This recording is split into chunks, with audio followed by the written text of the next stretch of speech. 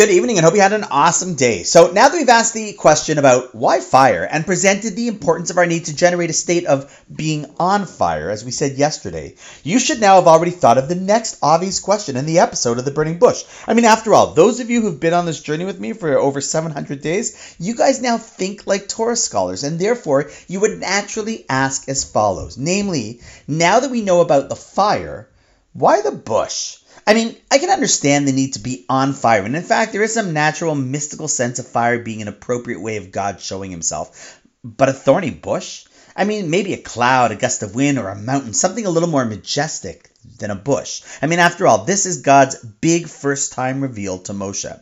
But knowing that it's the reveal, it's also important to understand that God never looks to just communicate his power, but rather he's looking to impart infinite wisdom to Moshe as to how the Jewish people will achieve their exodus from the struggles of Egypt, both the national historical Egypt as well as every person's individual struggle, their own Egypt experience. So with that understanding, let's present one of the many aspects of this revelation. I saw it most beautifully explained by Rabbi Y.Y. Jacobson, who highlights that not only did the call come to Moshe from a bush, but from a thorny bush. See, thorns express an experience of pain, wherein a person is pricked, hurt, or even scarred, sometimes deeply. And what does this have to do with the mission?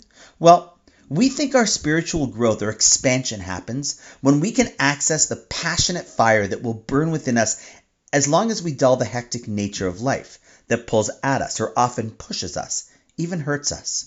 See, in essence, we think that if we're able to get to a place of meditational calm, then we can get in touch with our inner fire.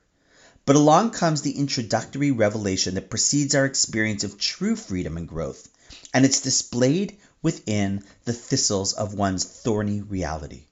See, often in life, the key to accessing our deepest freedom lies in our darkest and most painful times. We achieve our escape from the mental and emotional shackles that often seem unbreakable when we persevere through them, and it's often in that area that we're able to experience the greatest liberation.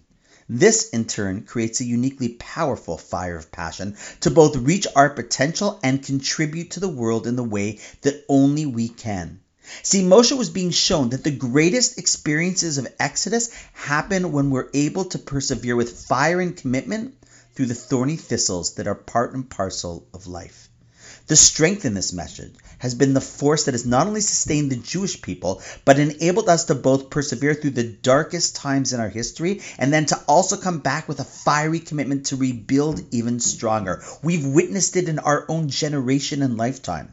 That burning bush carries the message for Moshe, the message for the Jews about to leave Egypt, the message for the Jewish people throughout all the slings and arrows of our outrageous fortune, and it carries the key to each one of us to transcend our current selves and personal struggles, and to release and reveal our greatest selves as well.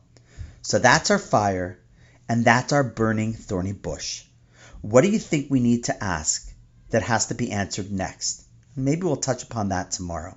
And on that note, wishing you an awesome night, and I look forward to seeing you tomorrow.